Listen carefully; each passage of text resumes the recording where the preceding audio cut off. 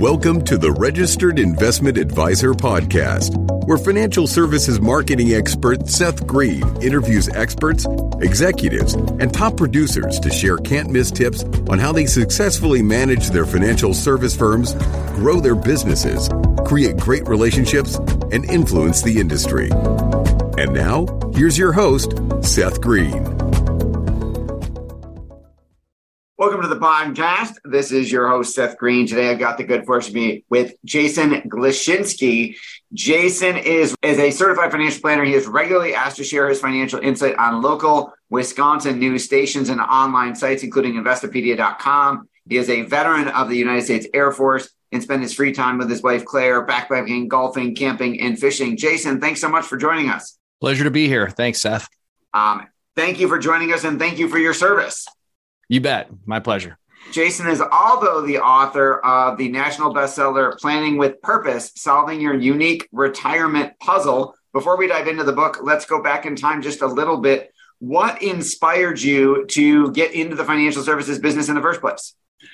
So I had a long career in customer service, actually in retail, and I've always had just this strong desire to help people make smart decisions whenever it is that they're making purchases. And that's just really just permeated even, just throughout my entire life. And so I've always been very, very service focused. And so when my retail career started dwindling down to a bit where I was tired of working all the weekends and all the holidays that you can possibly work. And I wanted to really shift my focus because I was always very fascinated with the areas of finance. And so that was really how I was first introduced, and in 2004 became a financial professional.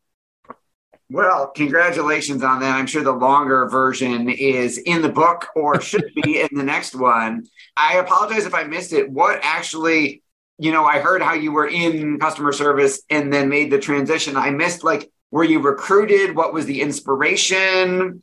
Sure. So it really started with, I was in retail working long hours, crazy hours, nights, weekends, you name it, and I was frustrated because I just felt like my skills weren't being fully used and I wasn't being fully appreciated for the skill set that I had. And so I was actually approached by a family member who was in the financial services business who said, look, maybe you should consider an area in the financial service or a job in the financial services area. And so really that was where I was first introduced to the idea of leaving the retail space and getting into financial services.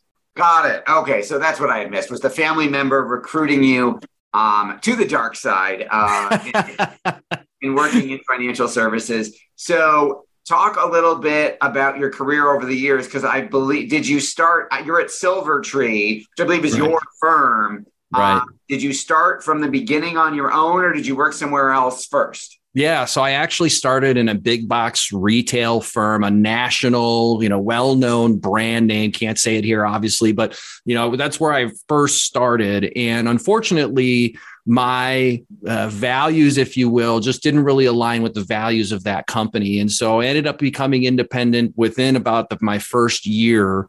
And then I was independent within my family member's firm up until about mid 2015 was when I started pursuing the Certified Financial Planner certification. And then unfortunately, there was some things that occurred between myself and the aforementioned family member, and unfortunately, there are branches of my family tree that have been broken off and will probably never grow back. And what stemmed from that was lack of planning in regards to how the business was going to transition, which is just, again, it's very just unfortunate. And so that was really my big motivation to start my own firm, Silver Tree, and really focus on working with business owners and executives and making sure that they are able to not only extract as much value as possible from their business, but also have that be a seamless transition so that all parties involved, there's no animosity, everything is very clear, and you don't run into a situation like I did, where unfortunately, things just didn't go well. So that was really the big driver for me to start Silver Tree and do the work that I do today. That makes sense. What are some of the most common mistakes or misconceptions that you're helping those business owners and executives with? The most common is, because we've actually participated in national studies. I even did, a local study here in my local market. It was always the same thing. I'll get to it later. I'll have more time later. I'd say that was the number one problem, is because then what happens, all of a sudden the runway gets extremely short. And when you have very little time, or the transaction is turning into a forced issue because of health or whatever, market conditions, whatever it happens to be. And then all of a sudden now you start making decisions that aren't maybe the most well thought out. So I would say the number one is thinking they have a lot more time than they really do to start planning for that exit. And then how do you help them bridge that gap? How do you help them figure that out?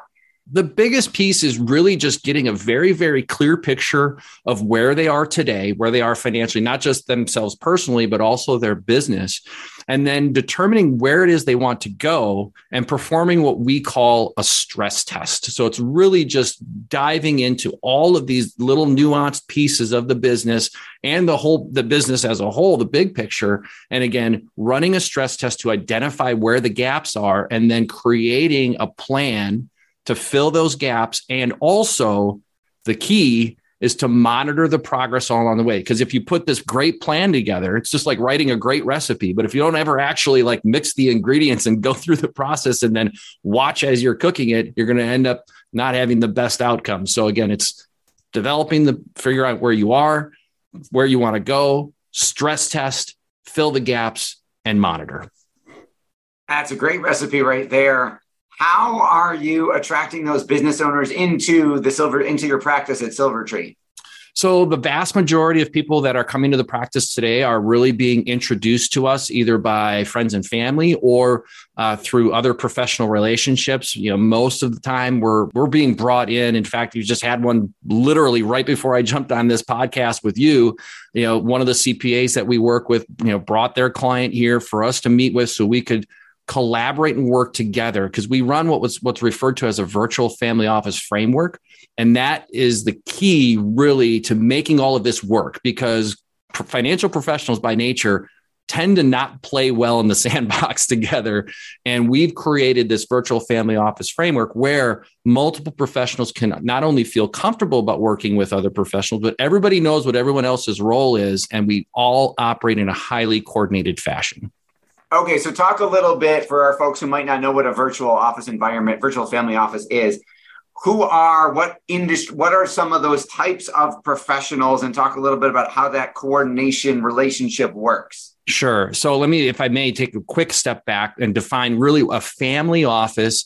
We're talking about people with a net worth of 250 million plus will typically have what's called a family office. It is a standalone enterprise, and it may have, and these are people that they will hire that literally they're employed by this wealthy family. And they may have $1 million in payroll for all these professionals. That could be legal team, tax professionals, leisure professionals, yacht maintenance. I mean, come on, these people with 250 million bucks, they're going to hire people to work specifically for them. Well, but not all of us have $250 million or can afford $1 million payroll to hire all these people to exclusively work for us, or work for the family. So what we've done is created essentially a plug and play virtual environment where we have relationships with over 30 different experts in all these different areas, whether it be tax, legal, leisure, concierge medicine, family, governance, all of those areas.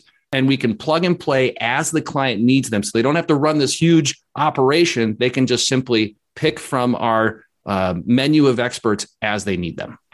Which is absolutely brilliant. Again, that started with folks like the Vanderbilts and the Rockefellers and the Carnegies back in the 1800s. And now exactly. I love that you've brought it to a broader marketplace, and we don't need to be in the 1% to take advantage of it. Right. So how are you vetting those professionals? Because I know you've got a specific process that you take them through. You don't just let anybody help your clients. Exactly. So there is a very thorough vetting process, and I can't possibly cover all of the steps that are involved with vetting those professionals. But there are criteria as far as how long they've been in business, who they serve specifically, what their clientele consists of, the specific people they work with. They of course have to have clean track record from a legal standpoint, from a securities law standpoint, from an insurance law standpoint, where applicable.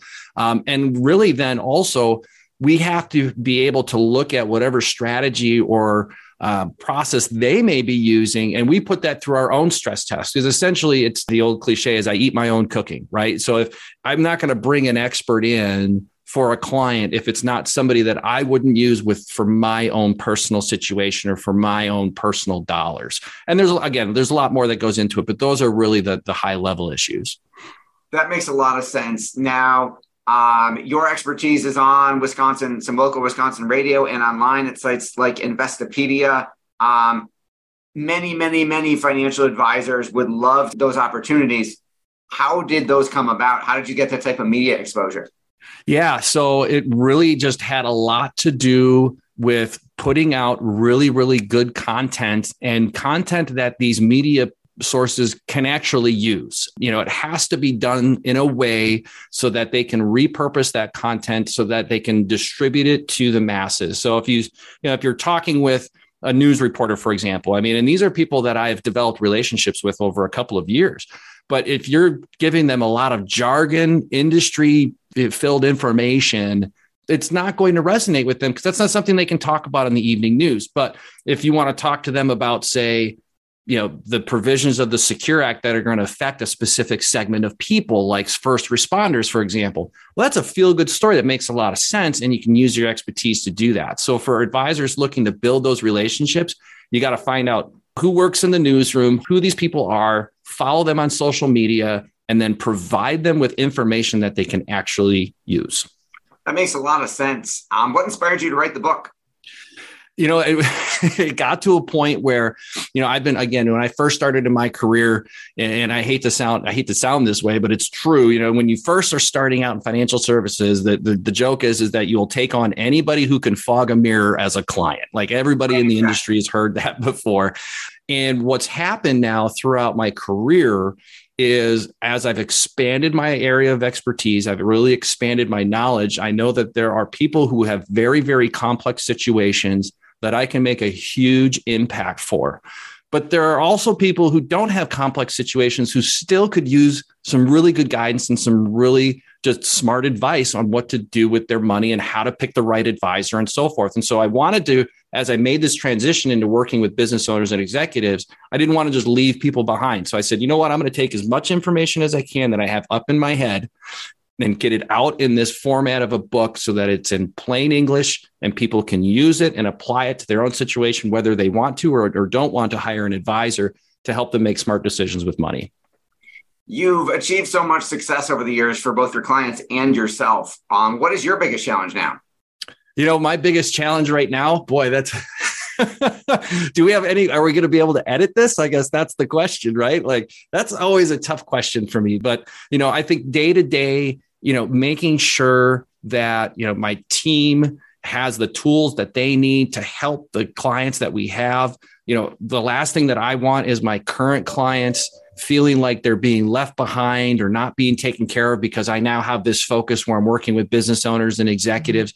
So I think that's been a bit of a challenge, but I think, the vast majority of our clients have been very receptive to working with a team. And again, in this virtual family office framework, because I ask 100 people if they've ever heard of a virtual family office or even a family office, and 99 of them, if not 100 of them, have to say no. So just getting the message out there of what we're actually doing and the value we're providing, that's been a challenge.